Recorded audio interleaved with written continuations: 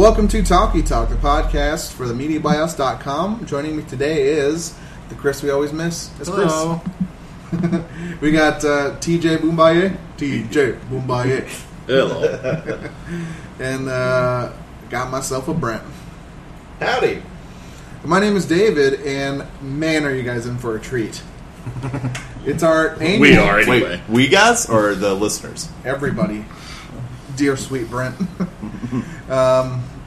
Now that we've been doing this for more than a year, we can say it's an annual. It's true. We're going to do Who Should Win. We'll do a chat later on in the week, I believe, with what we think is going to win. But more fun for us is what we think deserves to win. Yelling at each other, berating us. Yeah. So as a quartet, we kind of debate and at least need to come to a consensus vote. Something that wins the plurality between the four of us. So essentially 2 votes or more would be the plurality. 2 or 3, depending on... Sure. Maybe 4. No. So do we? Always 4. We can cut I'm this saying out. it could be forced to 3 if... It could be... 2 could be good in some scenarios. Yeah, if we have 2-1-1. Right. But sometimes you might need 3 if it's 2-2. Yeah, Sure. and then we remember last year we had the you have to actually call your vote a protest vote if you actually have a problem with the choice. We had one last year, I think. Yeah, we registered Chris's Chris? Yeah. protest vote for one of the categories. I forget what it was. Probably against La La Land somewhere. No, La La Land didn't do that well. Y'all just thought I was going to pick La La Land for everything. We really did. I don't know where that came from. Yeah. So do we want to on each category just do our initial sort of That's initial what we vote? did last year. We do an initial vote, and then we talk. And if we all vote the same way, then we can all just talk about why it was our initial vote and move on. Sure. And we're going to go from smallest category up into the big guns. That's the least important. Not least important. Oh, I do want to clear up one award, though. Something that we've talked about on the Facebook post that TJ and I noticed recently since we're about to talk about shorts. At the end of 3 of the shorts, they had the clip of the creators of the live-action short hearing themselves get nominated and reacting to it, which makes Andy Serkis the winner of the appears in the most Academy Award-nominated movies this year. Really? At 5. 5. He was in 3 of the live action shorts. Reading out the names. Goofy. That's great. Wow, that's not going to be topped. I feel like. All right, without further ado, we're going to start off with our first category, and we're going to go Best Documentary Short. For these, I'm going to run through the categories or run through the nominees, and we'll do kind of an initial vote and go from there. But the nominees are, for Best Documentary Short, we have Edith and Eddie, Heroin, Heaven is a Traffic Jam on the 405, Knife Skills, and Traffic Stop.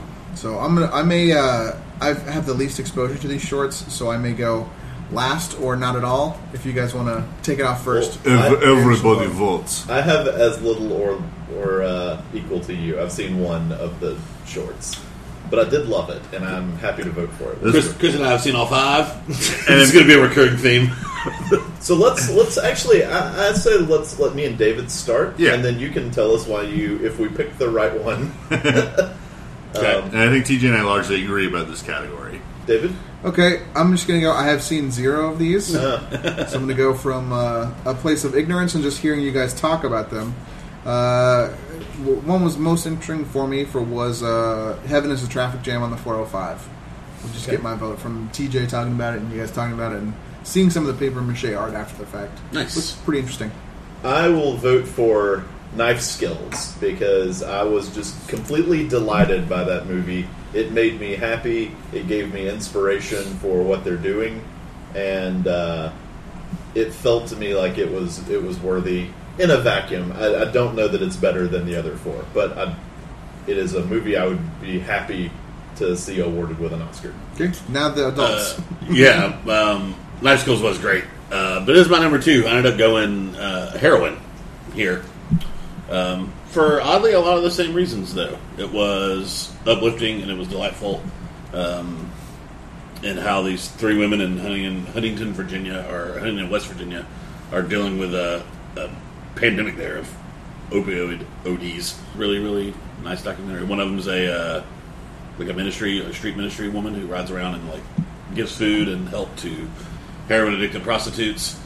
One is a fire chief there who is big in big proponent of Narcan and using that to counter ODs. And then there's a judge who has runs a drug court, and she seemed to really like what she was doing, and she did a really good job.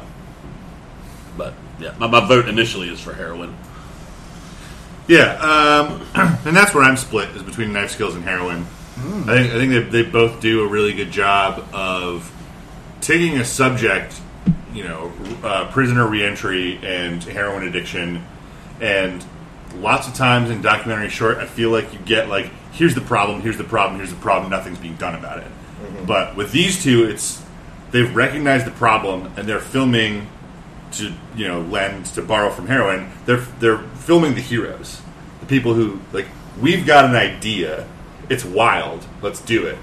And in heroin, it's the drug court, it's the hyper religious lady driving around, thought she was just going to put like prayer verses in paper bags with sandwiches, but she ends up like becoming friends and bailing them out of jail when they get arrested, finding them a place to stay in shelters and stuff, getting them into rehab places like states away, yeah. So they're not around like their pimps or whatever. Were you saying that like you like the types of documentaries that you would prefer to show the inspiration of those taking action rather than just a call to action? Yeah, I agree. And I was just curious. That's personal, because I also think it's very important. I remember one year, my first year I went Oscar crazy, there was the 40-minute long Chinese documentary about this one village who just kept getting dumped on with like toxic waste from like a giant corporation. Yeah. And it was just about their like fight and how futile it is. And like that kind of documentary is also very important and very special, because you're calling attention to a problem that is underrepresented. But if you take something like Knife Skills or Heroin, we've all watched documentaries where you watch it and they're like, here's this big problem, and it's like, yeah, we fucking know. Right. Like, I mean, not to talk shit about other nominees, just my vote for others, but like Traffic Stop is like that. Where it's like, we understand police brutality is a thing, it unfairly targets African Americans in the U.S., and it sucks. But not why was the documentary made, because it was obviously trauma for this one person, but here we have two total packages of Knife Skills and Heroin. I totally agree with Traffic Stop. Heaven, and then the other two I feel like are somewhere in the middle, where it's so anecdotal, so focused. Ethan Eddy's great, doc short, right? That's like ones that aren't as but much. It is about about a problem for one person and one person only. The human interest doc, right? Which are also great. Yeah, it was interesting. Our favorite last year was the Walt Disney one, right? But I think I do go with Knife Skills on this one. I just really like Knife Skills. It's a service person's. It really resonates. And they're 1A, 1B for me. I mean, it's very. I immediately wrote down 2 before he started the category, and if it went to either one, I'd be happy. One quality I liked about it is that it doesn't just limit it to the happy stories. Like also, it focuses too on the people who fall out of the program and who it doesn't work out for, but it frames it in a way where it's not like the end for them. Yeah. So, yeah, I don't know. And it's everyone in the restaurant except for the executive chef who trains them, who is going to leave at some point. Like, it's front of house, it's the management, it's the servers, it's the cooks, it's everyone. You did see a lot of joy there when they would like nail something. Oh yeah, that was really nice. The graduation was like, I love the old like guy who doesn't have shit to do, and they're just like, you can pour wine. Yeah, and then they were like, make sure he fucking pours it right. Yeah, they're like, he's an addict. Like he's an addict and alcoholic. Like, watch him. Right. And they're like, this guy rocks. Yeah, he's an awesome bartender. He stays there and pours wine all day. Loves it. When they have all the family come in for the graduation ceremony, it's just so awesome. Yeah, it's so sweet. There's a really good scene in Heroin for the two that hadn't seen it, where she's like head of a firehouse. She gets promoted in movie to police chief of Huntington, West Virginia. Fire chief, yeah. Fire chief, yeah. Sorry, first female fire chief there, and she's talking to this guy who they go and live like pretty much like a tent city down by a river, and he's a former heroin addict. And she's like, yeah, last year we had 70 ODs. This year it's going to be higher. It's going to be like above 80. And he was just like, oh, this is the first year where I'm not part of that number. You just realized. And it's just like, oh, man, that's awesome. Yeah. And then she's like crying at her like press junket where she's getting promoted to fire chief. And like, thanks this guy. She's like, you did more for me than anybody else. And it's just like tatted up, rough looking. Everyone's wearing suits, and he's in there with like an affliction tee and like ripped jeans. Yeah, but he's still like there. But yeah, he meets at the parking lot every Saturday and Sunday morning at 8 with whoever wants to come help him, and they go give a bunch of food to all these addicts living down by the river. It was just very uplifting. That sounds really cool. Yeah. You hear that a doc short is about heroin addiction and overdoses in Huntington, West Virginia, which is like the most affected city by it somehow. And you're like, oh, this is going to be a real bummer. And it's not. No, yeah. So, are we closing it out at 2-1? Yeah. That's it. It gets the plurality there. But it sounds like the group is completely fine if heroin takes home the little gold man. Yeah, I would love it for either one of those two to win. And I wouldn't be upset if Edith and Eddie did, honestly. Yeah, I wouldn't be upset if Edith and Eddie did. I mean, the only two that just didn't really jive with me were Traffic Stop and Heaven. Traffic Stop was bad, I thought. I hate doing that with Oscar-nominated movies. I just didn't enjoy that at all. I didn't know what it was trying to get across. And I feel like with a doc, that's kind of should be your base. Heaven and Traffic Jam is just a little story about an awesome artist. And, she may be the most impressive person I saw working on this list, but the movie just didn't quite hit home for me. Okay. Cool. So Knife Skills takes it, and we're on to our next category. Cool. Next category I'm going to do is Best Animated Short. Nominees here are going to be Dear Basketball, Garden Party, Lou, Negative Space, and Revolting Rhymes. So this one I've only seen 2. What have you seen? I've seen 3, and I think they've seen all. I've seen Lou, and I've seen Revolting Rhymes. I've seen those 2 as well. I can add Dear Basketball to the list. Sure. Between the 2, it's a little tough. I think my heart's with Revolting Rhymes a little bit, but I think I'm going to go Lou. Just because I think it's impressive, and it still has got the Pixar heart to it, and they can anthropomorphize anything. I think this was the biggest challenge humanly possible for that. Nothing, kind of. Yeah. Nothing and everything. A collection of junk. Yeah. So I'm going to go Lou. I'm voting Revolting Rhymes.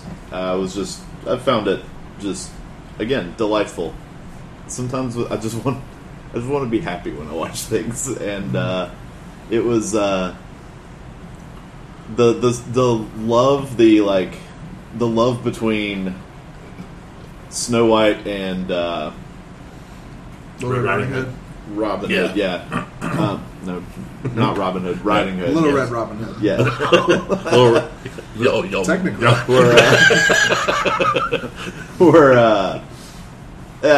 thought it was a very touching story.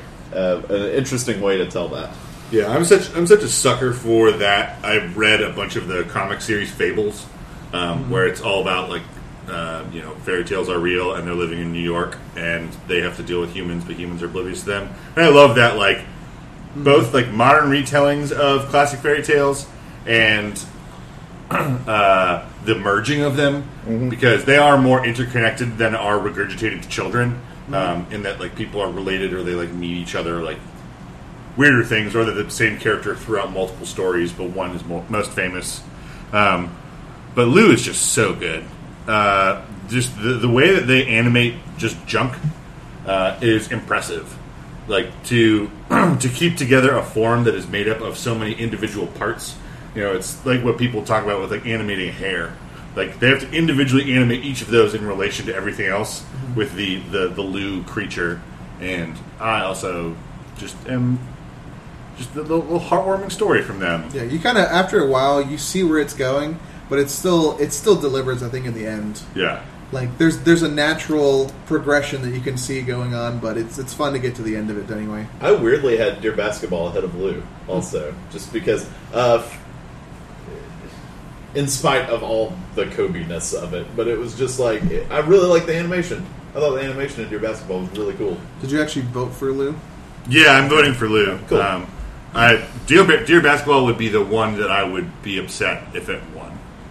I can see that. Because it's a poem being read, and I don't think the animation's that good until they start blending styles, which is 60% of the way through a 4-minute short. Yeah. Maybe I just like the shortness of it. Well, I mean, Lou is short the too. brevity. But Yeah, these are all short except for Revolting Rounds, really. yeah, but All under 10 minutes. yeah, no. But does not mean I wasn't like in love with Lou. But after watching Lou, I was like, I kind of wish this were like, I don't know, in development to be a full length Pixar movie. I think it would be fun. Mm-hmm. It's like a journey towards Lou's ultimate sacrifice or whatever. Yeah, I had a clear top 3 in Revolting Rhymes, Lou, and Negative Space. Negative Space is great. If y'all haven't seen anything of it, it's stop. I've seen the trailer. It looks really looks really cool. It's stop motion. It's pretty much a kid remembering his dad, like remembering how his dad taught him how to pack, and like so it breaks down like you want to minimize your negative space pretty much. But yeah, one just tugged at my heartstrings more than the rest of them, and I fucking loved it. And I hate that I don't hate, but goddamn Pixar, they're really fucking good at their job. So yeah, it was Lou. It was pretty hard Lou. To make me feel things in 6 minutes is pretty damn impressive. Mm-hmm. And again, man, Pixar just loves picking these, and I mean that's why they're so good. Is that they're always like, we're not going to do it if it's not important, Right. and even with their shorts, it's like I don't know if sharing is something that deserves a 90-minute movie, but deserves a 6-minute movie for sure. Especially because it's sharing and it's understanding that like bullies come from emotion, like troubled emotions. Yeah, It's about empathy too. yeah. About having to give all these things back, and from like the kid terrorizing, and I don't know, I liked it. I took it more as like it takes. Lou wants to bring happiness back to a lot of these kids, and even if it means taking a part of him away to do so. Yeah. Okay. And that's See, it's got all these different things. yeah. 6 minutes. Like I said, I would love to watch the 2-hour version of that. Yeah. Very giving tree. Yeah. Yeah.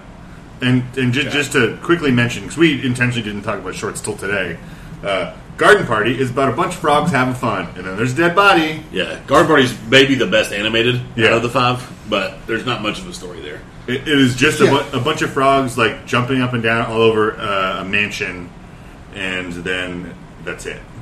And then at the end there's a dead body, and it's real gross looking. Yep. The one I'm most interested to watch is Negative Space now. Just hearing you guys talking about it, hearing like other pundits and stuff talk about it, it looks really cool. Yeah, it was good. Well, we have cast our vote for Lou, and my vote is not a protest vote. I'm fine. All right, next category we have is Best Live Action Short. The nominees here are going to be DeKalb Elementary, The 11 O'Clock, My Nephew Emmett, The Silent Child, and Watu Wote: All of Us. Yeah, I can run down like plot synopsis real quick, and then we can go through it since David and Brent haven't seen any of these. Right. And most of you haven't because there's nowhere to watch them unless you go to a theater, which Chris and I did yesterday. Yeah, you'll be able to catch them probably on Amazon before the Oscars. February. Yeah, they'll be out by the time you're hearing this. I Yeah. guess you could go on Amazon and rent them for $5. But yeah. So My Nephew Emmett is based on a true story.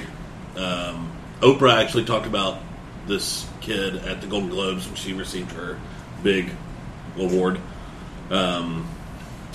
But it's about a kid who whistles at a white woman in 1950s Mississippi, and white people come, drag him out of the house, and kill him, pretty much. And it's Emmett Till. Right. yeah, Emmett Till talked about from the point of view from his uncle who was living with it at the time. That's My Nephew Emmett. Watu Wote, also based on actual events. A bus traveling from Nairobi to Somalia had their police escort breakdown. So they didn't have a police escort. They were attacked pretty much by Al-Shabaab terrorists, and pretty much were trying to get all the Muslim people on the bus to tell them who the Christians were, so they could execute them all, and the Muslims wouldn't sell out the Christian people. So there's that. DeKalb Elementary is also based on fact. Yeah. Ish. It's based on fact. It's about a almost school shooting that happened down the road from us here in DeKalb. Pretty much a receptionist at an elementary school talks down a severely mentally handicapped white guy from shooting up an elementary school. Silent Child is about teacher teaching ASL to a little girl and her shitty family. And the 11 o'clock is the Saturday Night Live skit. Pretty much. It's Australian SNL. Yeah, it's the most clever plot. It's a psychiatrist shows up for work, asks who his 11 o'clock appointment is to his secretary, who's a temp for the day, and the temp secretary says, "Oh, let me check. Oh, you've got a patient who's coming in with delusions. They think they're a psychiatrist." And so it's that play between the two people both acting like the psychiatrist. I saw the trailer. He shows up with a briefcase thinking he's about to do the psychiatrist's therapy. Yeah. It's really interesting. Yeah. And really fucking funny. The wordplay is great. Yeah. They do a word association game. It's really funny. They're both doing it. Yeah, they're both running word association. So one's like apples, woman, fascinating. Fascinating. But it's really good. There were some that were great, some that weren't so great, in my opinion. Mm. But TJ, what's your vote? my vote right now is The Silent Child. I thought it was a beautiful movie. Really well acted by the little girl and the teacher, and the family. Such I want to strangle all of them. They essentially, it's the mom that wants to. She essentially has this. It's not a bastard because it's hers. She cheated on her husband. Has this girl. They kind of treat her like shit. She's deaf. They want her to go to speech therapy. She can't talk. She can't hear at all. They didn't find out she was deaf till she was 3, Yeah. which seems crazy to me. But they have a ASL teacher come teach her sign language, and they like hit it off, and they're super sweet together. And great teacher. The little girl loves her, and then they decide to pull her out essentially and have her just go to school and have like speech therapy. Mm-hmm. It's really sad, but it's really good. I thought. Chris, your vote? It's tough. None of these are bad, of course, but it's so it's hard to cross any of them off. I think I have to go with DeKalb Elementary. It was my most emotional moment, which is why it was kind of unfortunate that it was the first one that we saw. It's, watch these movies, skip the next 30 seconds if you don't want to hear it, but, it's about a failed school shooting, and the part that just, fucking crushed me is, she talks him down, and she, basically negotiates his surrender, and then as soon as he lays down on the ground, she, sits in a chair, and she's like, "I know I don't know you, but I want you to know I love you and I'm proud of you." It was just really touching. Yeah. So, it's a great way to deal with those kind of people too. Yeah. Not to derail the podcast too much, but that's you can be proud of somebody for doing something horrible and then deciding at the last minute to not do it. That was I felt like she meant it. yeah. You know what I mean? I'm so proud of you for putting that gun down. That was really cool. Yeah. It was great. It shot really well. Beginning and end with very stationary shots where people would move off screen, you wouldn't really see what was happening, and they would come back. DeKalb was good. I had it at 3 behind 11 o'clock. Honestly, I didn't know what to do with 11 o'clock. Yeah, it's kind of the odd man out for being a straight up comedy. Yeah. Well, I don't know what to do with the vote here. The ignorant votes from us two. This mimics what happens with the actual Academy with shorts. Is a couple people are passionate and they watch it, and then people who haven't seen them go, "Huh, all right." Well, I'll make it maybe easier for you, Brent. I'm going to go local pride and go to Elementary. I mean, before the conversation started, I was hoping that someone would go to DeKalb Elementary just because it was the one that was about the thing that I knew about, before. Can I throw a spanner in the works? DeKalb Elementary is not based on the almost shooting here. It is based on a number of shootings, but isn't specifically about the one that's right around the corner. Okay. And likewise, the shooting that was going to happen here, the motive was to kill kids. This DeKalb Elementary is about a suicide by cop attempt.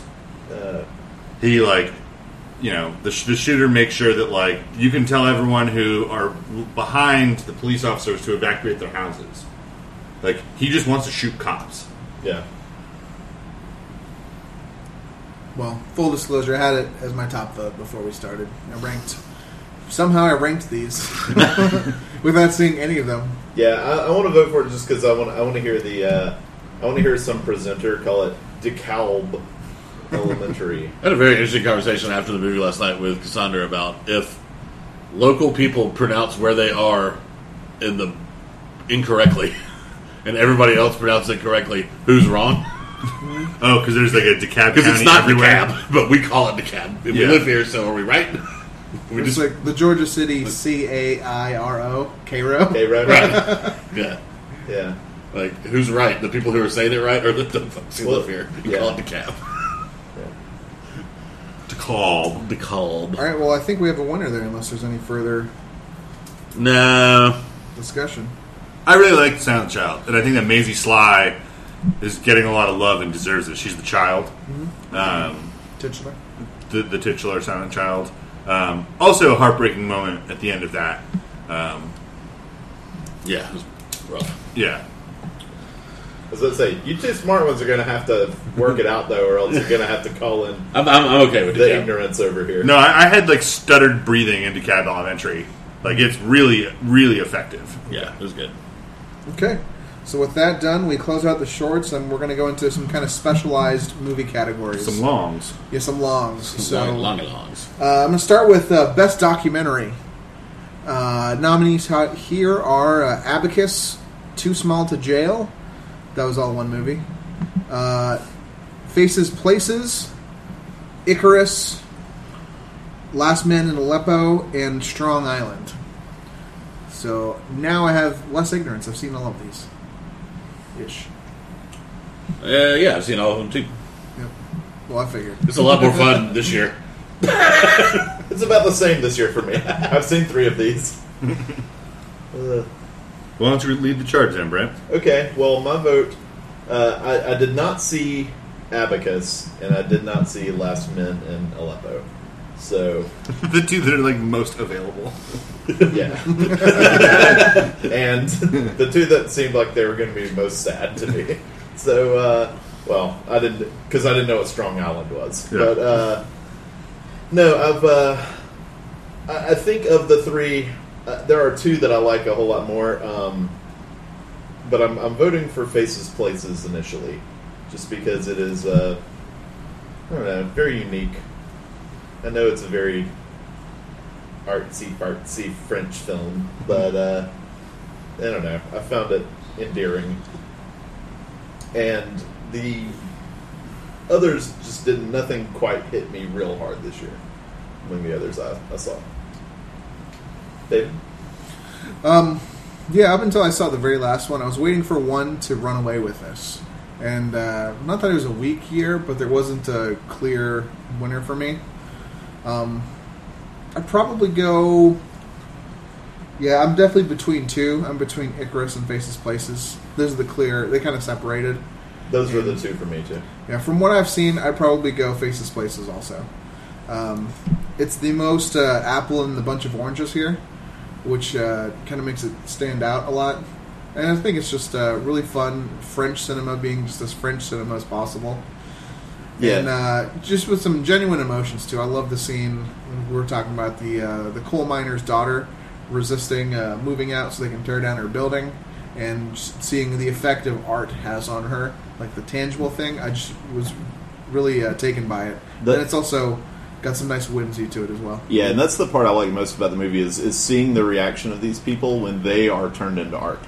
And Oh, yeah, I love the farmer guy. Yeah. You're going to be the biggest celebrity now in your like town of 150 people. He's like, already am. yep, This joke, yeah, that was so endearing. yeah. So, Chris, I like Faces Places. It felt like performance to me. It felt like Money. it felt Felt like a movie. felt like a movie. It did not feel like a documentary. It was 2 people who very much knew what they were doing. The voiceover work was so intentional, how they would bicker back and forth in the voiceover, and then they would like cut to them like sitting with their backs to us, because apparently that's what we got to see all movie, and they would be bickering there, and then they would argue about what they were arguing about over top, and none of it felt like any of this is real, except for the parts where they're talking to people in the villages, which is also why I made it my like that part was my favorite as well because it was, to me, finally a documentary. But this is, I think it's just pure fiction. I think part of that approach is on purpose, though. The approach to That's that, not a good that documentary stuff is, well, all right. Yeah. No. I mean, it doesn't matter if they did it on purpose or not. It was. That's not what I would argument anyway. Sorry, I cut you off. I did cut you off. I think it's about the they're both photographers and they're both very postmodernist. I think they're talking about, we've seen documentaries before that get nominated here that are about kind of the artifice of it. Exit Through the Gift Shop was one of my favorite documentaries, and it is pure fiction. Right. It is crafted to be that way. I think that there's a place for that, is all that I'm saying. Yeah. But I understand if it hits you a little tinny. I can see that. Yeah. I can definitely see that too. But I agree about Exit Through the Gift Shop was one of my favorite docs of the last 10 years too. Yeah, it is a complete fabrication. There's nothing real that happens there except for all the people who have to deal with Mr. Brainwash. Yeah, and again, though, I think Exit the Gift Shop was one of my favorite movies that year too. I love Faces Places as well. I don't feel like either one of them are docs. Sure. You can call it whatever you want, but I mean, I think it would have been more fun if this ended up in foreign language for me. Yep. But maybe not to spoil that category later. right. I did like the other aspect of Faces Places that I liked is just that a good bit of it is just about I don't know, those little moments when Agnes Varda, who is 88 years old, I think, when they filmed this, and she's just talking about I want to take pictures of people I meet because I may not remember them, and I may not and every new person I meet might be the last person I meet. So, and so, I don't know. There was that added element of just this filmmaker winding down her life, so to speak, and I don't know. I found that touching. Yeah. And that felt real to me. Yeah, and I think that is real. I think that behind the curtain of any documentary, there's certainly some scripting that happens. Sure. Yeah. This felt like almost all of it. Packaged. To the point where they would do some live action things, do some documentary, some reaction shots from people intermingled with staged scenes. And sometimes it was very difficult to tell what was staged and what wasn't. Mm-hmm. And not that should, yank it completely out of documentary, but it makes it not my favorite of the year. Stylistically. Yeah. Yeah. Very rarely we get to talk about the style of a documentary, and we normally focus on the subject of it. I just saw your shirt. Oh, For the first time. yeah. I'm repping the Disaster Artist today. So what did you like? What's your vote? Nothing. My favorite was Icarus. Yeah. I had fun with that from start to finish. It was a wild ride, and I knew what was the ultimate conclusion. A little bit of a stunner this year with the OAR still competing and still testing positive for drugs at events. Yeah. Surprising nobody. Right. But yeah, I just thought it was a crazy documentary, and it was also same criticism I have with Faces Places. It's this guy set out with a goal, and Grigory is performing every time he's on camera. But it was just really fun. Yeah, we kind of had a group discussion a couple podcasts ago about it, but I love the choice they make in just changing the structure and the aesthetics of the documentary just kind of midway through. Mm-hmm. I think that's a really affecting turn for the documentary. Mm-hmm. You can kind of see it coming, but I think they do a really great job of now it's a slick documentary. It's not just this one person's story, to kind of spoil it a little bit. It's clearly a 1B for me, if Faces Places is a 1A. My vote is for Strong Island. I know it's a very unpopular vote in this group, but I think it honestly blew everything else out of the water as far as me checking my documentary boxes goes. And I've talked about it at length on the podcast before, and why I think it's good. I think the order of the way the events are displayed for you is really good. And still don't really understand a lot of the pushback. Not from y'all, but from others. I don't even know what pushback is there. I mean, that's not good. No. I mean, I get why y'all are saying it's not good. I don't agree, but the generally not seen as one that's as good as a few of these. Yeah, it's all comparative. Not that it's not good, but Right. it's probably my least favorite. Yeah. And I mean, It's definitely the boldest. We talked about like the structure again. The boldest choice in how to tell that story. I think of all these documentaries. I wish wasn't completely there. I don't know. I think it's more bold to fictionalize a lot of what you're doing, which is what Faces, Places and Icarus did. You know? I think it's a more bold move if you're like, I'm going to make a documentary and I'm going to lie for a lot of it. That is a more bold move, I feel like, than just telling the story, kind of. But, I mean, I don't hate those movies at all. They were the top 3 for me, and they were good. But I just thought Strong Island did a better job of, documentizing the thing that happened, and not like, let's throw a bunch of glitter on this event and then it'll be like a cool movie. Is what I feel like the other two did. So I think it does what you were talking about, a documentary short, where it's just this one person's story rather than an overarching story.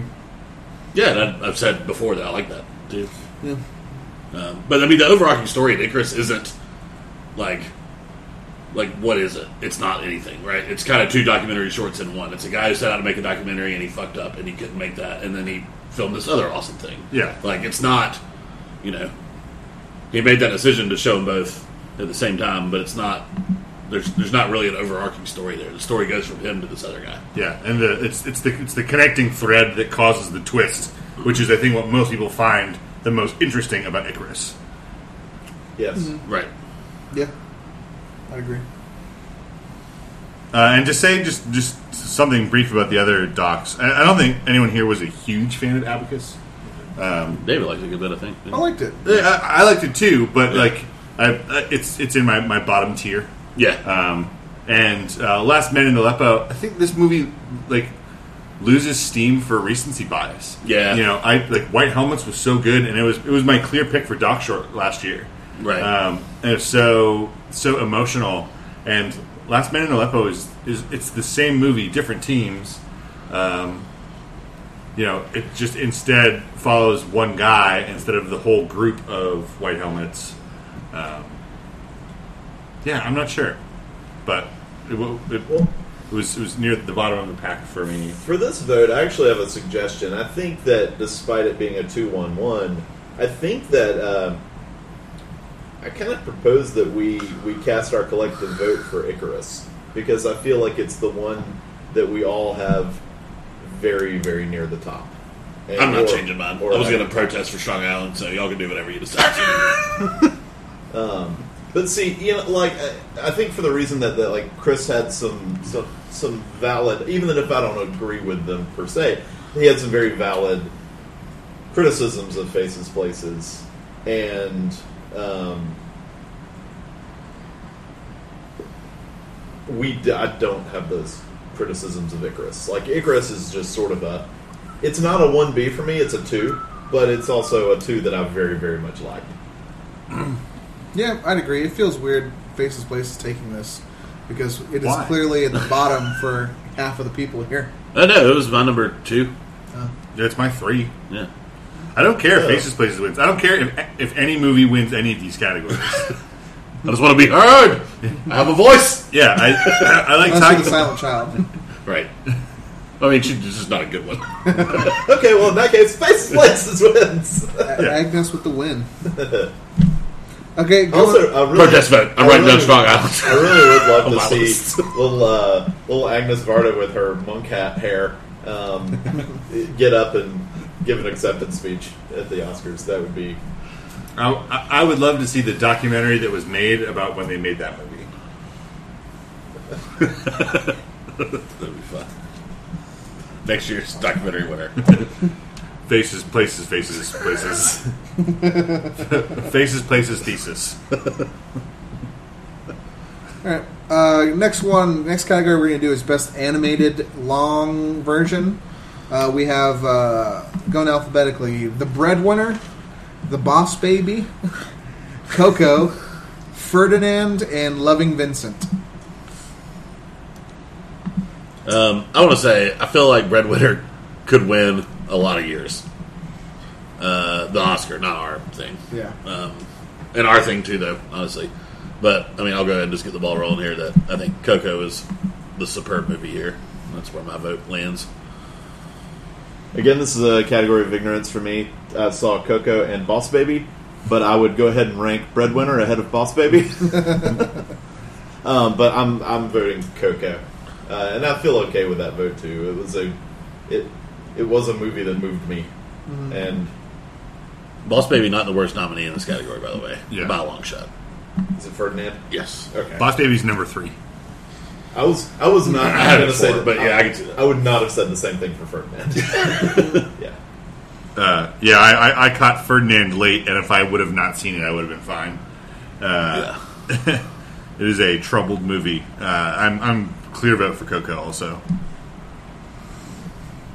Nice. So Coco takes it already. I'm going to just throw a bone to... I think Coco's probably my favorite, but I'm going to do a vote for Breadwinner here. I just think it's really impressive. I saw it... This is really good. A couple days ago. It was super moving, and you talked about it, but I love the mix of animation styles. Yeah. And not just to mix it to have fun, but it definitely... There's a purpose for why the animation switches. And then later on, they ratchet up the tension by cutting between the two, and it's really effective. Yeah. And it's a really, really honest documentary too. Does not shy away from some rough truths in there. Yeah. TJ and I both liked it. Both liked the different animation styles, but I liked the parable more. He liked the main more.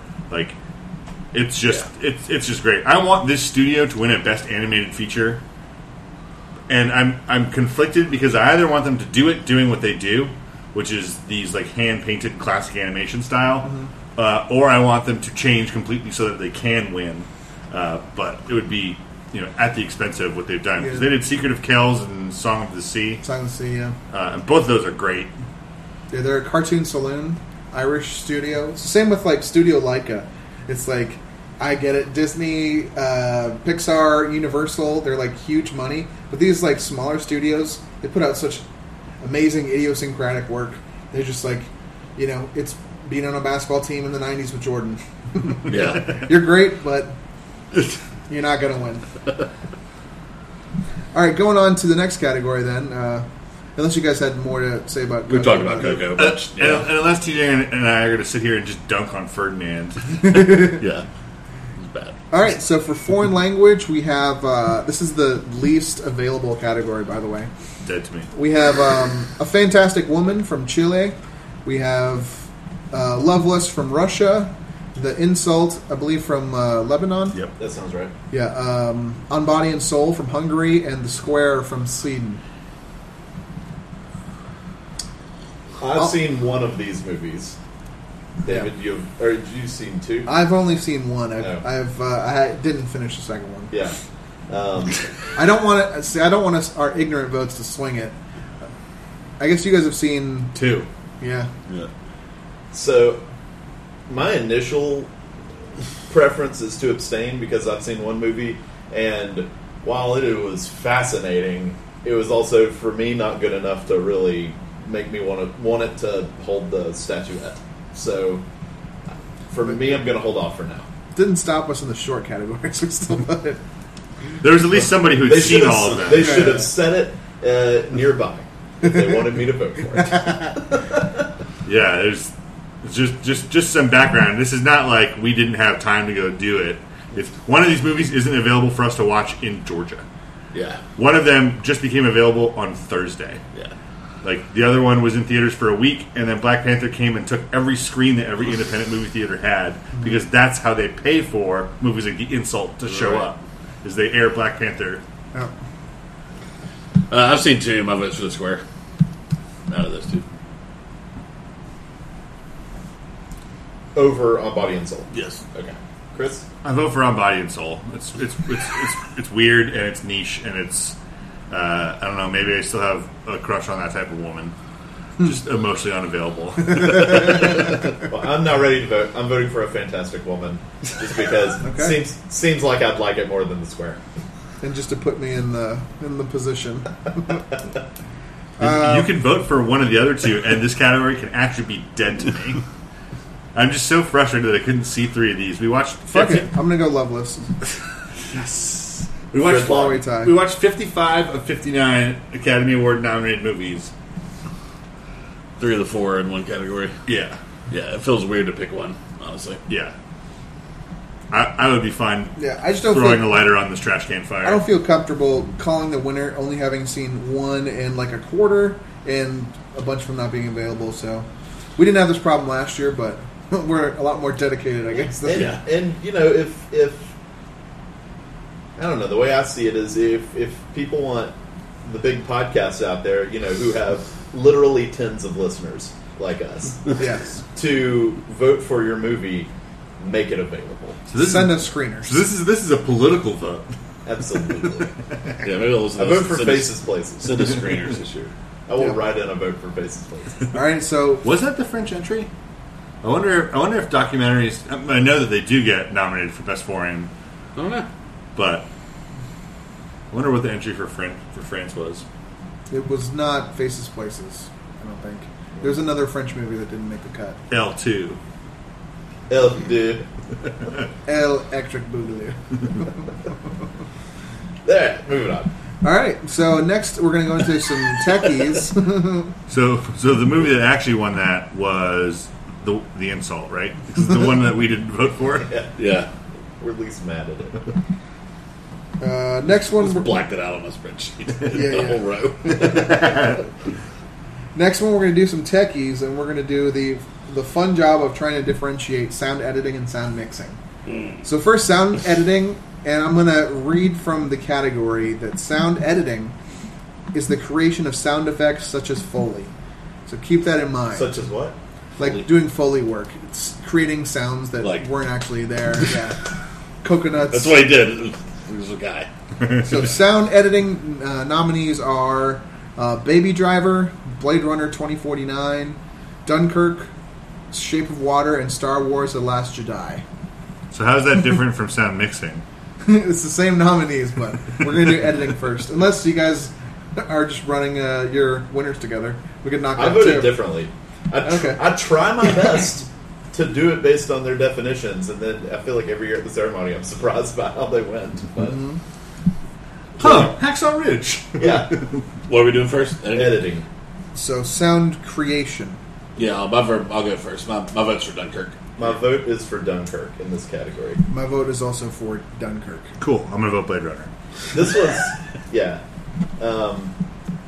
I guess I'll spoil some future votes, but this is Blade Runner was my runner-up, and it's one of the weakest categories for Blade Runner for me this year.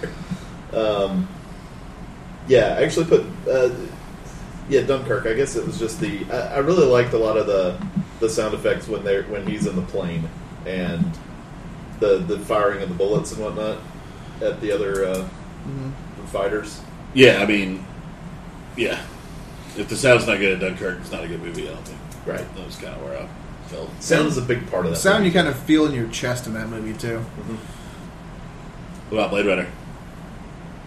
I don't know. I think it sounds great. They make a large dystopian city come to life with like the groaning of the old machines meeting the new, Yeah. with how sterile the police environment is, even like down to the sound. Yeah. The fight scenes felt like physical in a way that I think movies, the punching a T-bone steak kind of trope, like there was none of that like connecting noise. It was all visceral, Right. like especially like the first scene with Bautista, like him slamming his head against the wall, like pulling like the maggots out of the pot and like slamming it on the table. Just the sound that revolver makes, it's all just so in universe, and I don't want to say it feels it puts Visceral? me there in a way that I appreciate. A lot of times dystopian movies can feel cold or distant, and like they don't have any resemblance to physicality at all. I think it's probably my clear number 2 here. That does a great job doing that. It was an easy number 2 for me, and then I had Star Wars third, just for porgs. Love porgs. And then the other 2, I actually just like I was trying to think of what the editing was in Baby Driver. Baby Driver has great sound, but I think it's more the mixing that's awesome in Baby Driver. The editing, I was like, I don't know, cars, like tires. Yeah, I guess that's probably the Foley aspect of it. Yeah, And the ADR. I mean, the guns. Right. sure. Yeah, Sure. Do you guys want to go into sound mixing? Yeah, so we vote Dunkirk. Yeah, I Blade Runner number 2 for what it's worth. Mixing. Yeah, sound mixing. So this is I'm going from the Wikipedia. It's the finest or most euphonic sound mixing or recording. And euphonic meaning the connection between sound sequences and meaning. So all that to break down, I guess it's just mixing all the different recorded sounds together to a whatever. This is what Hacksaw won last year, but we thought it was going to win editing last year. Yeah. Because the old joke is that war movies win editing, Yeah. and Musicals a lot of time win mixing. yeah. So I'm going to pick the one that's a war movie and a musical. Who's a clear front runner for me in Baby Driver here. It was in the mix for me. It was 2. I'm going Blade Runner. The sound, like I said, the overall sound in Blade Runner was amazing to me, and like the scene that stands out the most phonically was when he and Decker are fighting in the old casino, and you get the holograms that are coming in and out, and the electricity keeps turning on and Yeah. off, and you get those sounds where it just fills the room suddenly, and then it cuts out, and it's really cool the way all of that's balanced and everything in the movie. So Blade Runner 2049 gets my vote here. As much as I would have liked to, I feel like this is one of the 2 categories where Baby Driver really has a good shot to earn my vote. I'm not going there. I can jump in. I'm Baby Driver. Nice. It's kind of the main point of Baby Driver is that it's all mixed together and it all kind of flows together. And the definition of the word euphonic, which I just read for some reason, it's like you got the bullets and the sound and the action, but also the character, and it all. I think it blends really well together.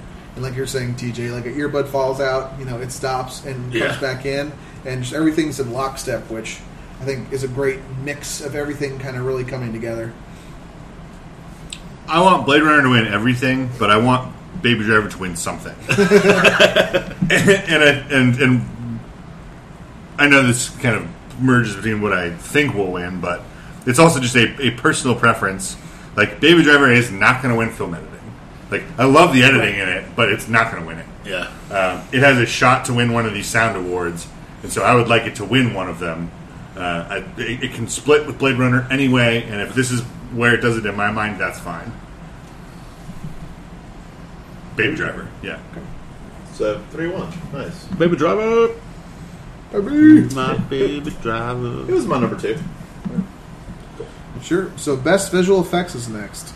So visual effects is defined as... Now, I figure we pretty much understand what visual effects are. Nominees for best visual effects: Blade Runner 2049, Guardians of the Galaxy Volume 2, Kong Skull Island, Star Wars The Last Jedi, and War for the Planet of the Apes. There's one movie that blew me away and that did something that I didn't remember seeing visual effects wise this year, and it was Blade Runner for me. Yeah, I'll go Blade Runner 2. It's for me it was a clear one, and then it was the only tough part was like how would I rank the other 4? Right. It was tough, and for me Blade Runner was an easy number 1. That scene with his AI program and the prostitute So is cool. incredibly inventive in a visual way. Yeah, I'm slam dunking Blade Runner 2. It was incredible. The the stuff with Joy is just I've never seen anything like that. Yeah. But like you're talking the Elvis scene, just like the cutting back and forth. I think some of that is actual practical light effects, and some of it's like enhanced. And I can't really tell the difference, and it's like one of the coolest action sequences I've ever seen. Yeah. Is that? Yeah, I mean, one of the most unique ones I've ever seen. yeah. I was just talking to Chris Friday night about it, but the prostitute scene with they could have been so shitty and so cheesy, and it just wasn't anywhere close to that. It was fantastic. Chris, what's your vote? Yeah, I vote for Blade Runner. Yeah. Our first sweep. Nice. We're just doing all sorts of unprecedented things today. What would you have? What would you if Blade Runner got pushed to next year? Let's say, what would your vote have gone to? I think mine would have been War for the Planet of the Apes, just because none of the other three didn't stand out enough to me. Mine was Star Wars. Star Wars was so visually striking. Yeah. I think that's the best part of the new Star Wars movie is just how beautiful everything is. I can see that. Like, it's also so deliberate and framed. I mean, it's a Rian Johnson movie. It's not a Star Wars movie. Right. And my ignorance here was shown. I've only seen 3 of these. I probably would have gone. I only also saw Guardians and Kong. I probably would have gone Guardians. Guardians was initially my number 2. It's the most flashy, also. It was my last place pick. I mean, they all have good visual effects because you don't get nominated for visual effects unless you have good visual effects. I moved, yesterday, I moved War for the Planet of the Apes from 5th to 2nd, so I clearly know. Anyway. This is also one of those weird ones where, like, if this is most visual effects, then Guardians 2 clearly wins because there is nothing in that movie that wasn't a soundstage. Right. Yeah. We all seen the video of just like them acting on sound stages and green screens. The 10-minute use. It's so funny. Yeah, it's so good. There's a clip going around of Jason Momoa as Aquaman. He keeps messing up his trident twirl and just his improv. He's doing kung fu because they just keep rolling because it costs nothing because it's just a green background. Right. What's next, David? Next, we're going to do kind of the classier technical categories. We're going to do... I'm just going to pull it up here just to get a nice level base for this. We're going to do Best Production Design. And just a little note, that is... It recognizes achievement in art direction in the film. So taking that for what you will. However you define art direction, I guess. This was a really hard list for me to rank beyond... Let me do the categories first. Oh, right, yes. Yeah. Sorry. I went off on a little tangent and got lost on my phone. The nominees are Blade Runner 2049, Beauty and the Beast, Dunkirk, Darkest Hour, and Shape of Water. Now you have the floor. Oh, I was just going to say that, I did not really know how to rank a few of these, but my vote goes to Blade Runner 2049. Again, I think world building is a big, big part of making a successful Blade Runner movie. It's what made the first one so successful, and it's why this one worked too. I think that all the different settings all work really, really well. And for me, I think that goes to the art design and the production design. Yeah, I'll jump in and say I'm also Blade Runner 2049. Kind of jumping off what Chris was saying earlier, is the worlds felt so visceral, and there were so many different worlds that were there. Like the ruined Las Vegas was so cool, and I think physical and visceral and felt is just as the little pyramid thing where Jared Leto is doing soliloquies all day. Yeah. It's still a physical space that I think is interesting. Yeah. And as is the Neo LA, where they're at. And I think they just do a great job making you feel there.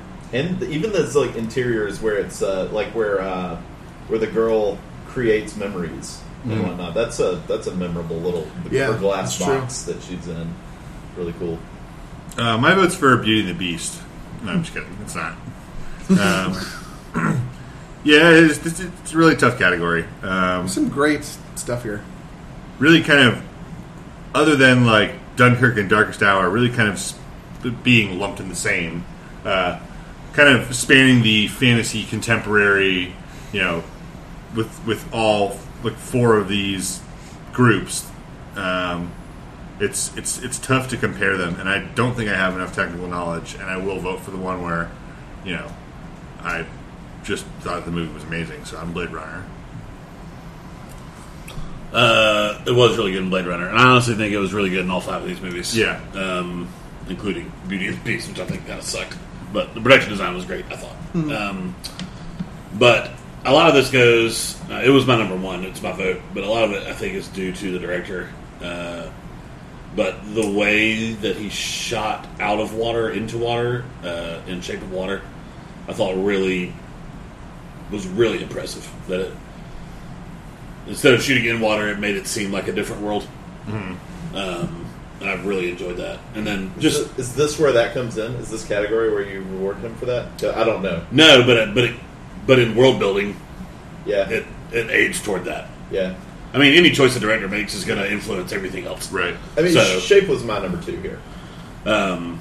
Yeah, but it was just really good. And the way the from that first scene too, where everything's suspended in the water, it was just gorgeous. I thought, but it was really, really good on Blade Runner. I had a really hard time. This is one of the hardest categories for me. Yeah, honestly, even on Beauty and the Beast, like my least favorite of these movies, production design was incredible in it. Yeah, it was gorgeous. The town was fantastic. Mm-hmm. Yeah, but as soon as anyone started talking or acting, it was like, God. It was funny, we just watched Metropolis for Talk of Fame, and Shape of Water, like inside the government facility, and Blade Runner are the most Metropolis-inspired, clearly. Oh, yeah, for sure. Okay, so Blady Boy takes it, and we go into our next highbrow tech category, which is going to be costume design. So this is pretty self-explanatory. Nominees here are Beauty and the Beast, Darkest Hour, Phantom Thread, Shape of Water, and Victoria and Abdul showing up for the first time. So I did not see Victoria and Abdul, but put it third because I was able to find some pictures of costumes from it, and my vote goes to Phantom Thread. I didn't love the costume design in any of these movies, but I picked that one because it seemed as good as the others, and the costumes were more like important to the movie, I thought. So yeah, you hate to be the douchebag who's like New York is its own character in it, but the costumes kind of are, and the costumes serve narrative purpose. The construction of the costume at the very beginning is like part of this romance, and then it becomes part of some subterfuge, and it goes back and forth, and the details matter to the actual materials of the dresses, and it's just really interesting how Reynolds Woodcock dresses himself as that progresses throughout the movie, and how Alma is dressed. Yeah, and maybe for me, maybe it's also that I'm just, I don't know, I'm to the point where it's hard for me to still be impressed by accurate, costumes for period pieces, just because. Well, you've got a lot to pick from. They've been doing them for years, and they did them this year, and they're still good at it, and I don't, nothing really is like, jumps out to me as like, ooh, neat, that looked interesting. I've made the mistake you're making about it being important to the plot by picking the dressmaker to win Best Costume, because it didn't. And I imagine that it is important to that movie that I haven't seen.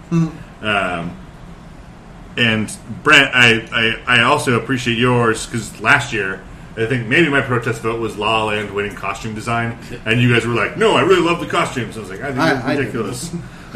But it's something else. But this year we do have, like, Beauty and the Beast takes place in, the 1500s. Darkest Hour is 60 years ago. Phantom Thread, 40 years ago. Shape of Water, 60 years ago. Victoria and Abdul, 100 years ago. Like, there's no contemporary here.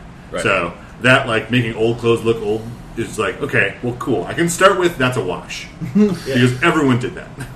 I don't know.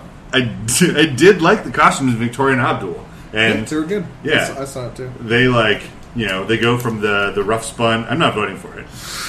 They did go from the rough spun Indian clothes to these like ornate garb that they're only supposed to wear for special ceremonies, but they've got nothing else at the palace because Yeah. Indians hadn't been to the palace yet. So it's my number 2. I'm going to vote for Beauty and the Beast here, though. Nice. Worthy. For me, it's about contrast and difficulty when the two things that I consider are kind of moot for me, and doing the like villager garb, the casual dresses, and then all the fancy like high French fashion. And I think it's 15 or 1600s. And it's just cool. Yeah, I'm voting Fan Thread mainly because they had to make dresses halfway, and then that be a costume in the movie. Mm-hmm. And they had to make hundreds of couture gowns for all these people to wear at these parties, which is just like handmade and crazy, and like sheer volume, kind of like what you were saying. Yeah, was really impressive. Would that have been Cass's vote?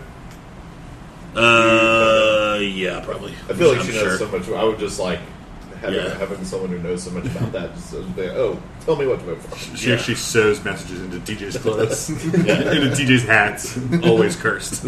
Pizza time. Yeah, so Phantom Thread though it was pretty easy for me. Like I said, just because they having to, I don't know, do that is ridiculous. That makes sense.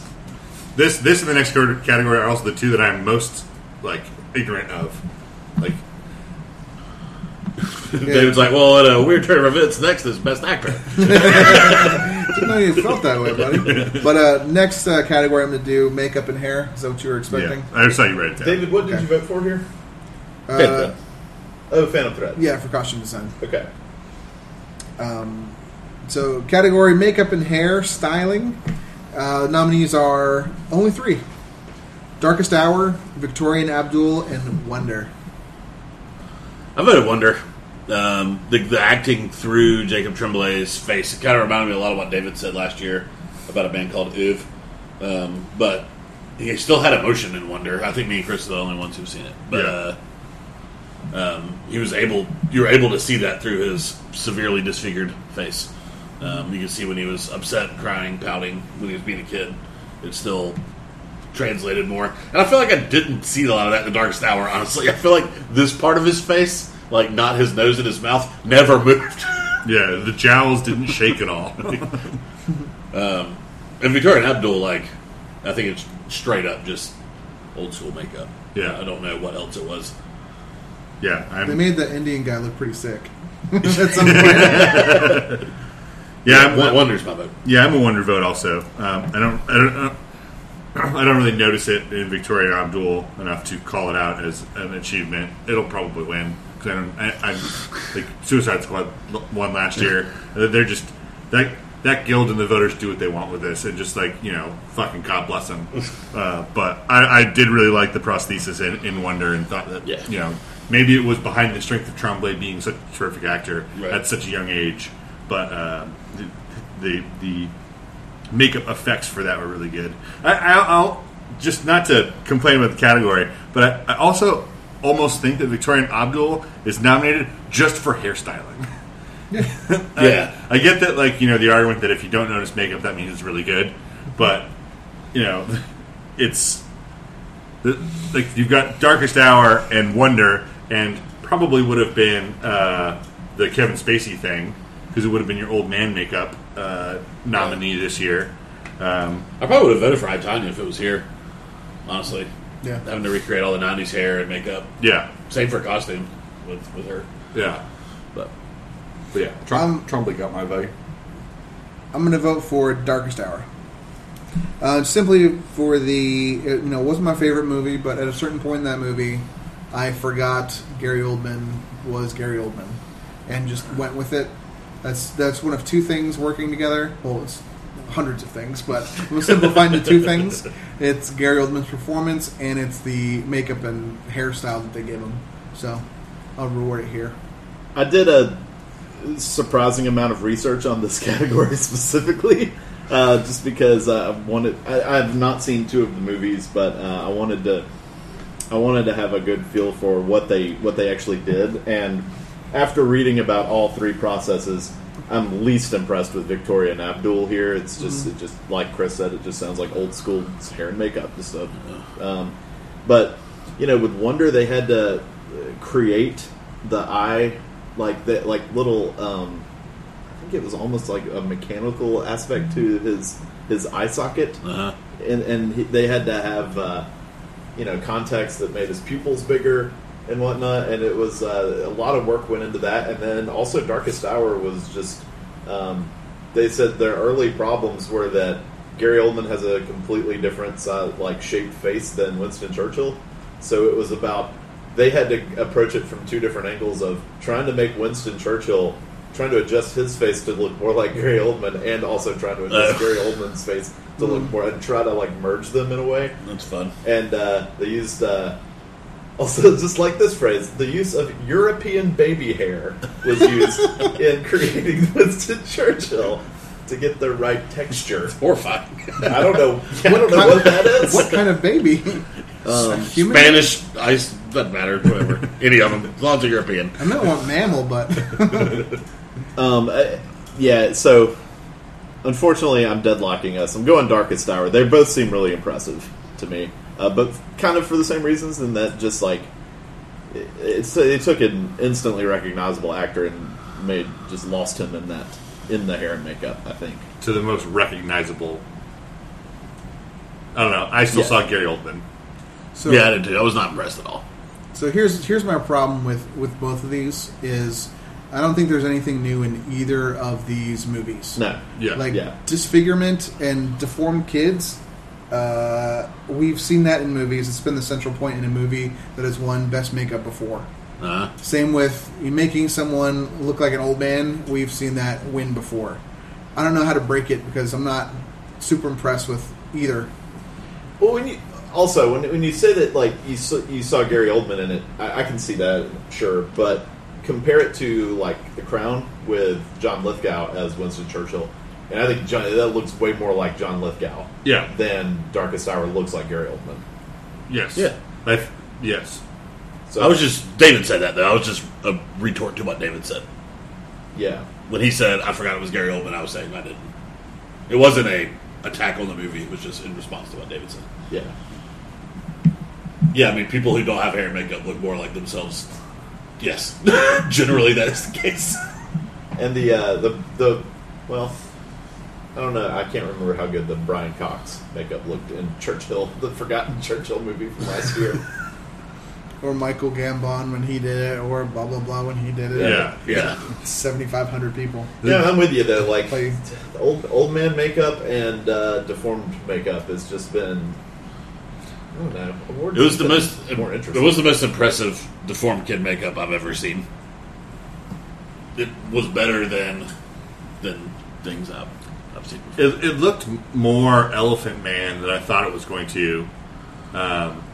Because I thought it was just going to be like a big facial scar or like a cleft palate or something, but it's a severe alteration. Yeah, Um, and it moved.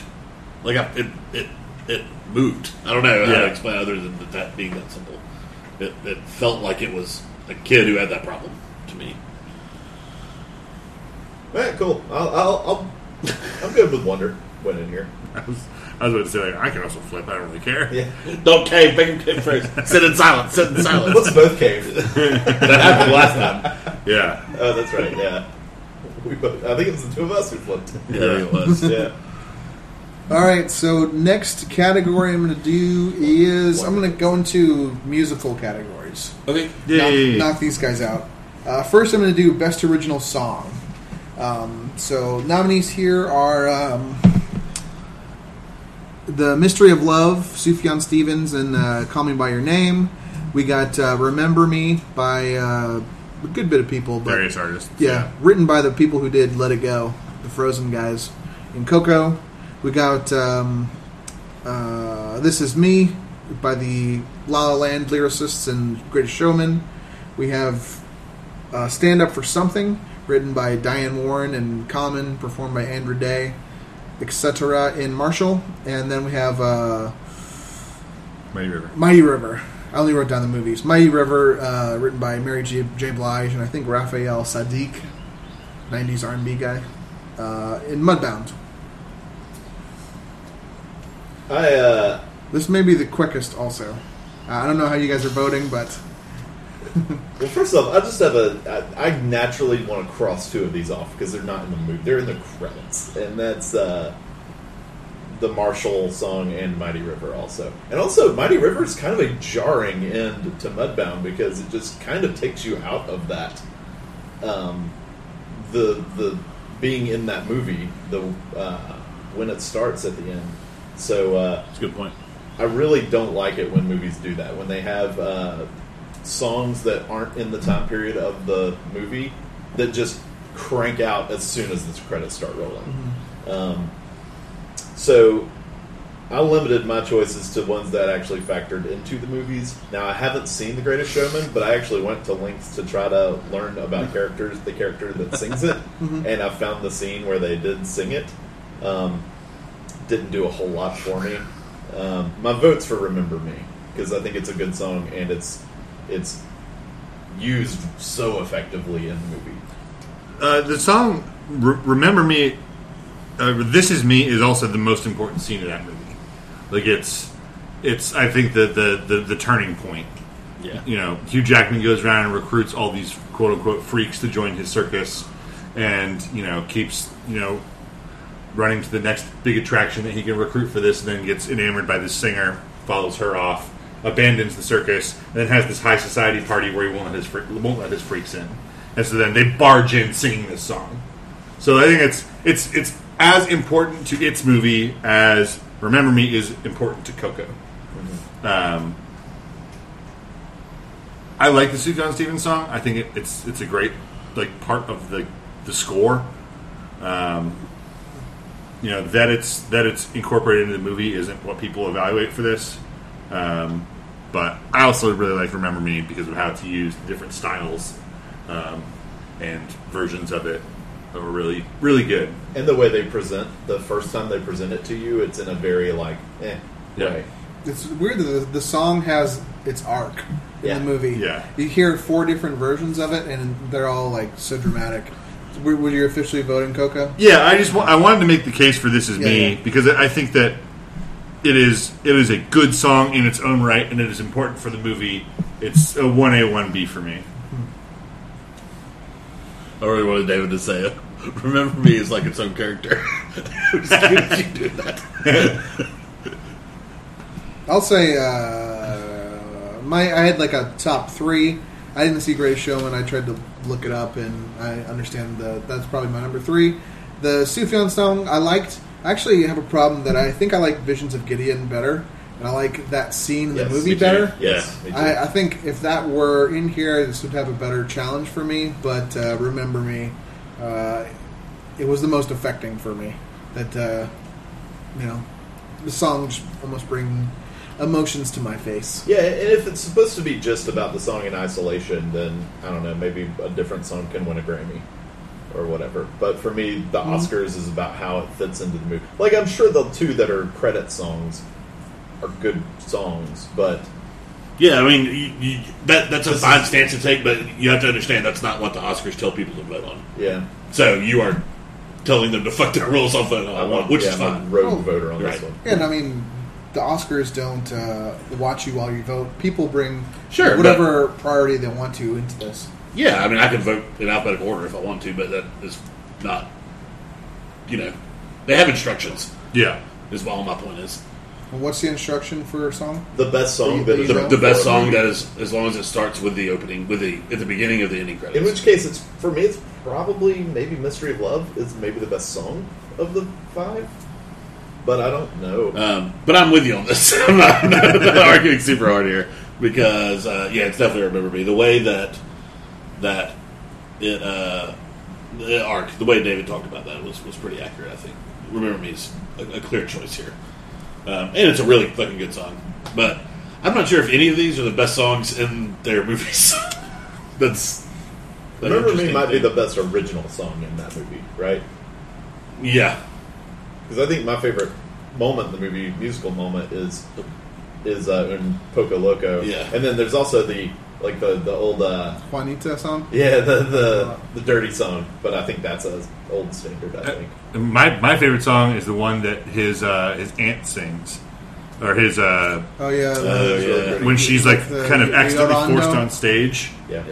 But I also just don't know enough to know if any of those other ones are Yeah, originals. I I know that Juanita and Un Poco Loco are not originals. Right. Cool. Remember me with the sweep? Yep. Remember me with the sweep. Even though all signs point to this is me, just crushing this category. I think Remember me's a heavy favorite. Really? Yeah. Yeah. All right, best original score. This one you have to say it is related to. You have to see In it the before movie. you can vote for it. You have to be able to hum it coming out of the theater.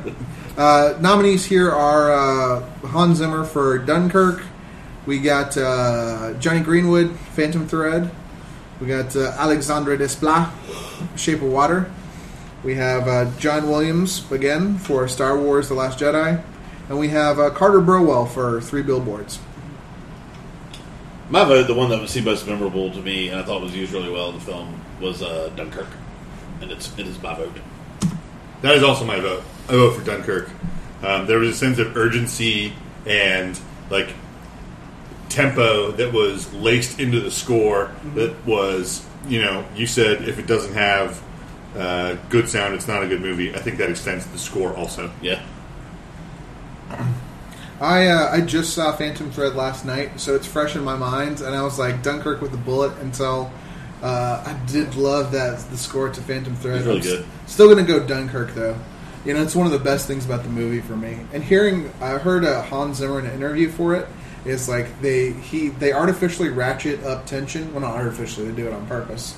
But they ratchet up tension by doing this songwriting trick by doing a sequence of notes where to the ear you think it keeps like escalating, but it's like a series of rise and fall. It picks right back up, but to the ear it feels like it's like getting higher. Notes are getting higher and higher and higher, but they like go higher and level up. And I think it's just the most purposefully written for the purposefully written score for the movie here. It's definitely that. Yeah. My vote is for Phantom Thread. Thought it was the best of the 5, and also it doubles up as a making up for not letting Johnny Greenwood win for There Will Be Blood too. Yeah. Yeah. Because he used part of his own former composition. Honestly, didn't know much about the score for 3 Billboards in Star Wars, even though I'd seen those movies. I was like, I don't really remember them. So I remember liking the 3 Billboards score a lot when I first saw it, and then I rewatched the movie last night. And after I got done, I was like, I didn't notice the score at all in that movie. So There's like some noodly guitar stuff here and there. Yeah. But yeah, it's not that. I like Carter Burwell as a composer. But Shape of Water was my runner-up. Yeah. I really like the score in Shape of Water. I had Phantom Thread too. Shape of Water. Shape of Water score is really And good. then Dunkirk was 3 for me. Yeah, I don't know how you. I don't know how to position Star Wars Yeah. here. I know, right? Because For me. it was the same thing with like sound mixing, sound editing, and visual effects. Because it's like this is the 10th Star Wars movie, right? Yeah. With everything 10. No, Yeah, 6, 7, 8, 9th. 9th. 10th will be Solo. yeah. Yeah, this is the 9th. Like it's.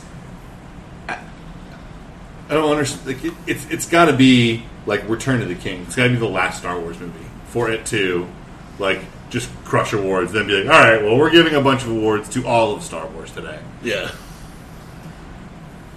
Yeah, it's like the same thing for I didn't see it, but War for the Planet of the Apes for visual effects. It's like it's the same amazing visual effects. Right. So you go to like what is the new thing? I didn't hear anyone talking about like the new melody for Star Wars that they created for these characters. Yeah.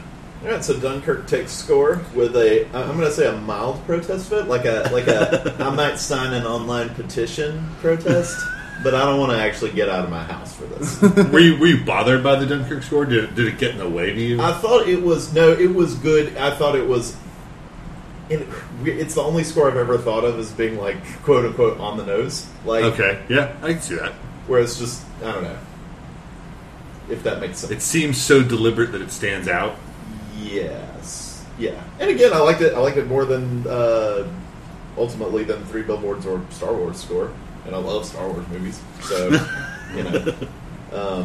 and I really like Dunkirk too. It was just I don't know. Fair. Yeah. I wanted to get your reason for baby protest. Yeah. All right, we'll go 2 last technical categories before I think we're going to split into another, talking about the biggest boys.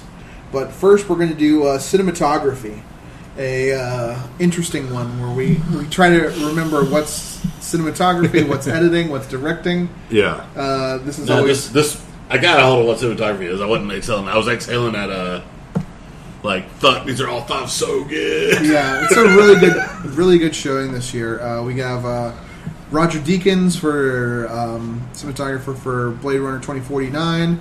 We have Hoyt van Hoytema for Dunkirk. Yes. Bruno Dalbanel, Darkest Hour. Rachel Morrison for Mudbound, almost escaped me, and Dan Lotson for Shape of Water. Somebody besides me go first because I changed it mid podcast already once. I've been in the habit of going first, although I want the woman to win. That would be cool if it was the first nominated and winner. You deserve it.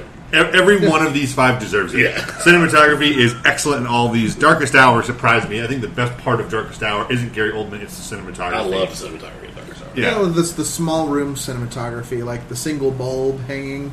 I think they do some The fun use of stuff the with that. natural light coming in yeah. is so good in that movie. And then naturally artificial, like a single bulb, or Right. like just like a floodlight or Yeah. something. Yeah, their situation room, that like the cinematography is so important to those scenes being stressful. Yeah. And then like the tight shots in on Winnie when he's like being faced with this dissenter in the room that Yeah. he can't and even get around. before he gives a radio address, when the red light comes on, like I know that's something that I knew was coming. I knew, and then it Yeah. came on, and I was like, I didn't think it was going to look like that. Yeah. Like it even that surprised me. It was kind of in your face.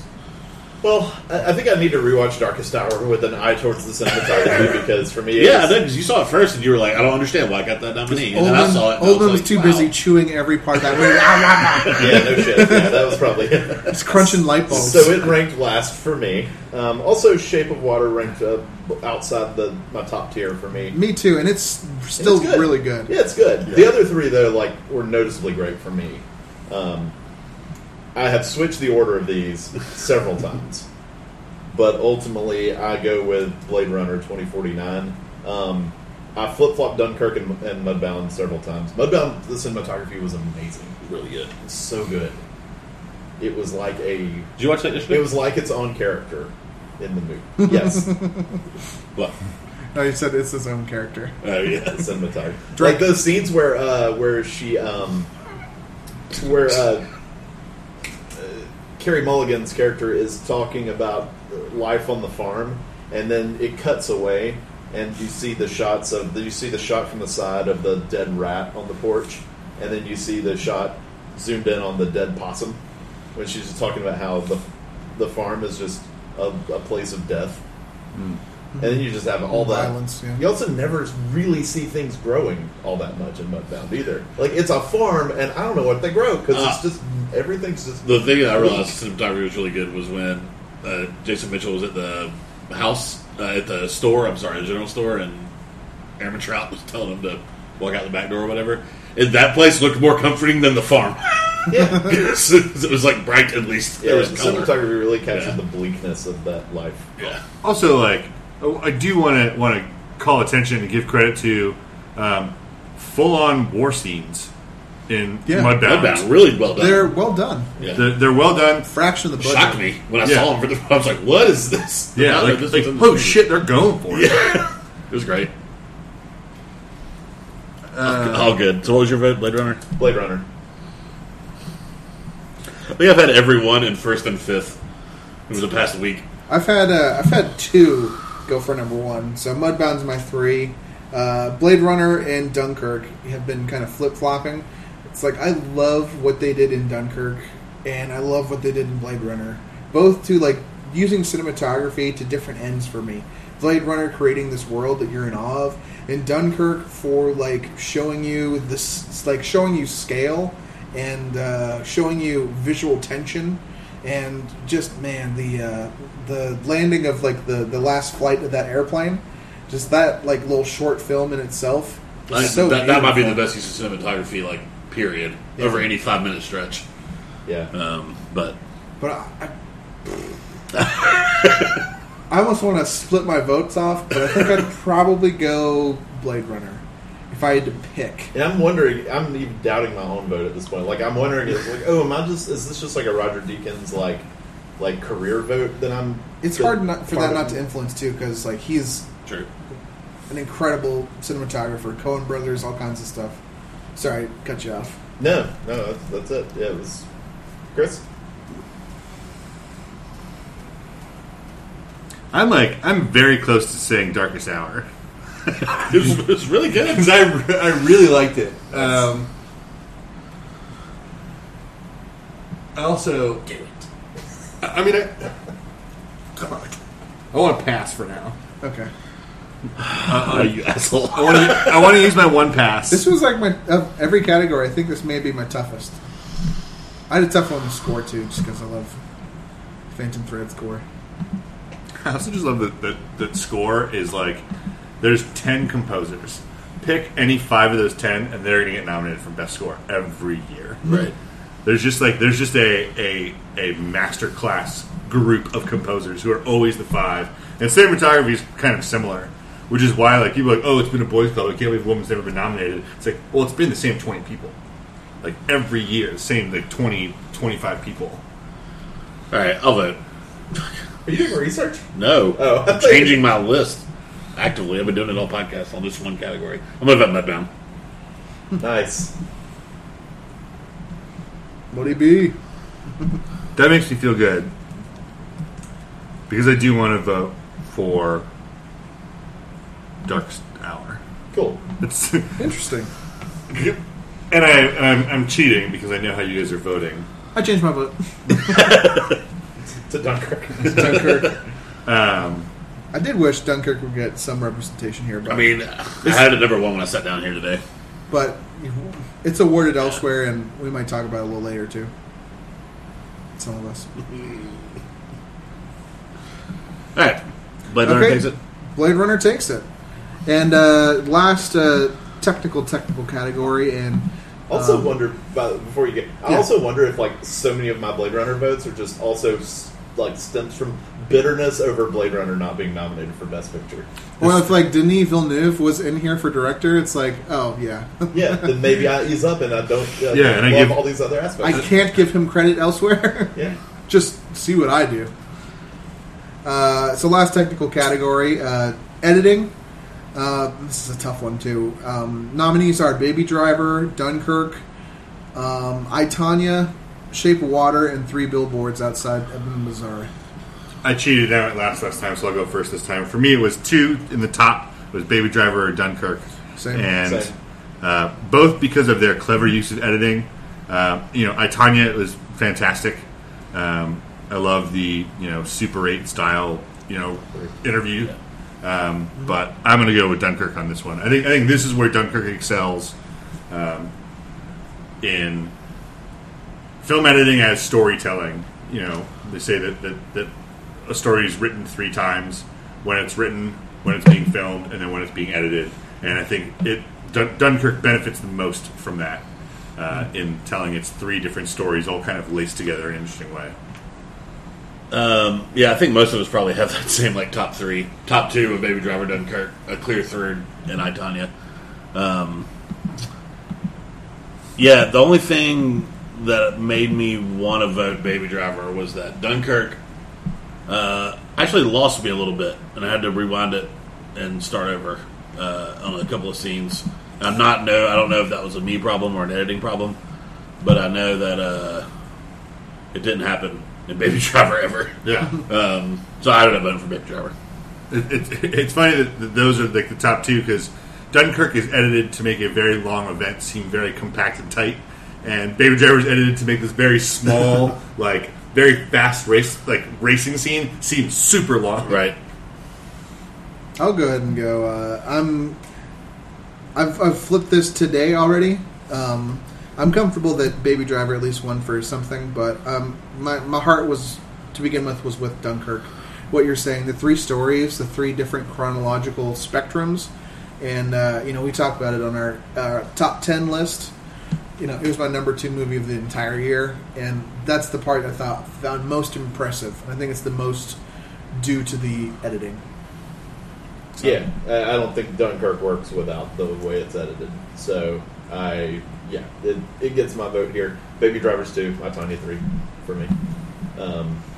For the same reasons, but I'm voting Dunkirk. Sure. And with that, we'll take a little break. Then continue to more stuff.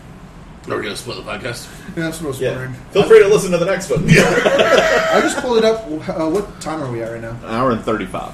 Okay, last year's podcast clocked in at 2:11, and we could get it in as one with low quality audio. We may want to break it into 2. Yeah, so yes. I would definitely break it into 2. I thought I was playing. Sorry. Yeah, record an ending. Well, I just looked it up just to see Okay. what we did last time. I was thinking of something else. So you want to do an ending and then we'll stretch our legs? Sure. So that ends part 1 of Who Should Win. Tune in for part 2 later in the week. I want to say, I have a whole thing on this. It's like he wrote a new one. Yeah, I'm unprepared. That is the one Do we thing. need that on this? It's just a part 1. If you want to hear what we say at the end of the podcast, you got to listen to part 2. Why'd you go Ed Kemper with it? Because I want to fuck your skull. Through your ear. So this was Talkie Talk, podcast for the media by us. Please visit the site and see our stuff. Connect with us on Twitter, Gmail, our Facebook groups, and our Facebook page. Links are in the show notes for the podcast. We'd love to hear from you. And things you can do to help us would be to subscribe to the podcast and please give us a rating. I want to say thanks to the Willow Walkers for providing intro music. Thanks for Boo Rifa for providing the outro music. And thanks to you guys for part 1. See you in 15 seconds for part 2. Sweet.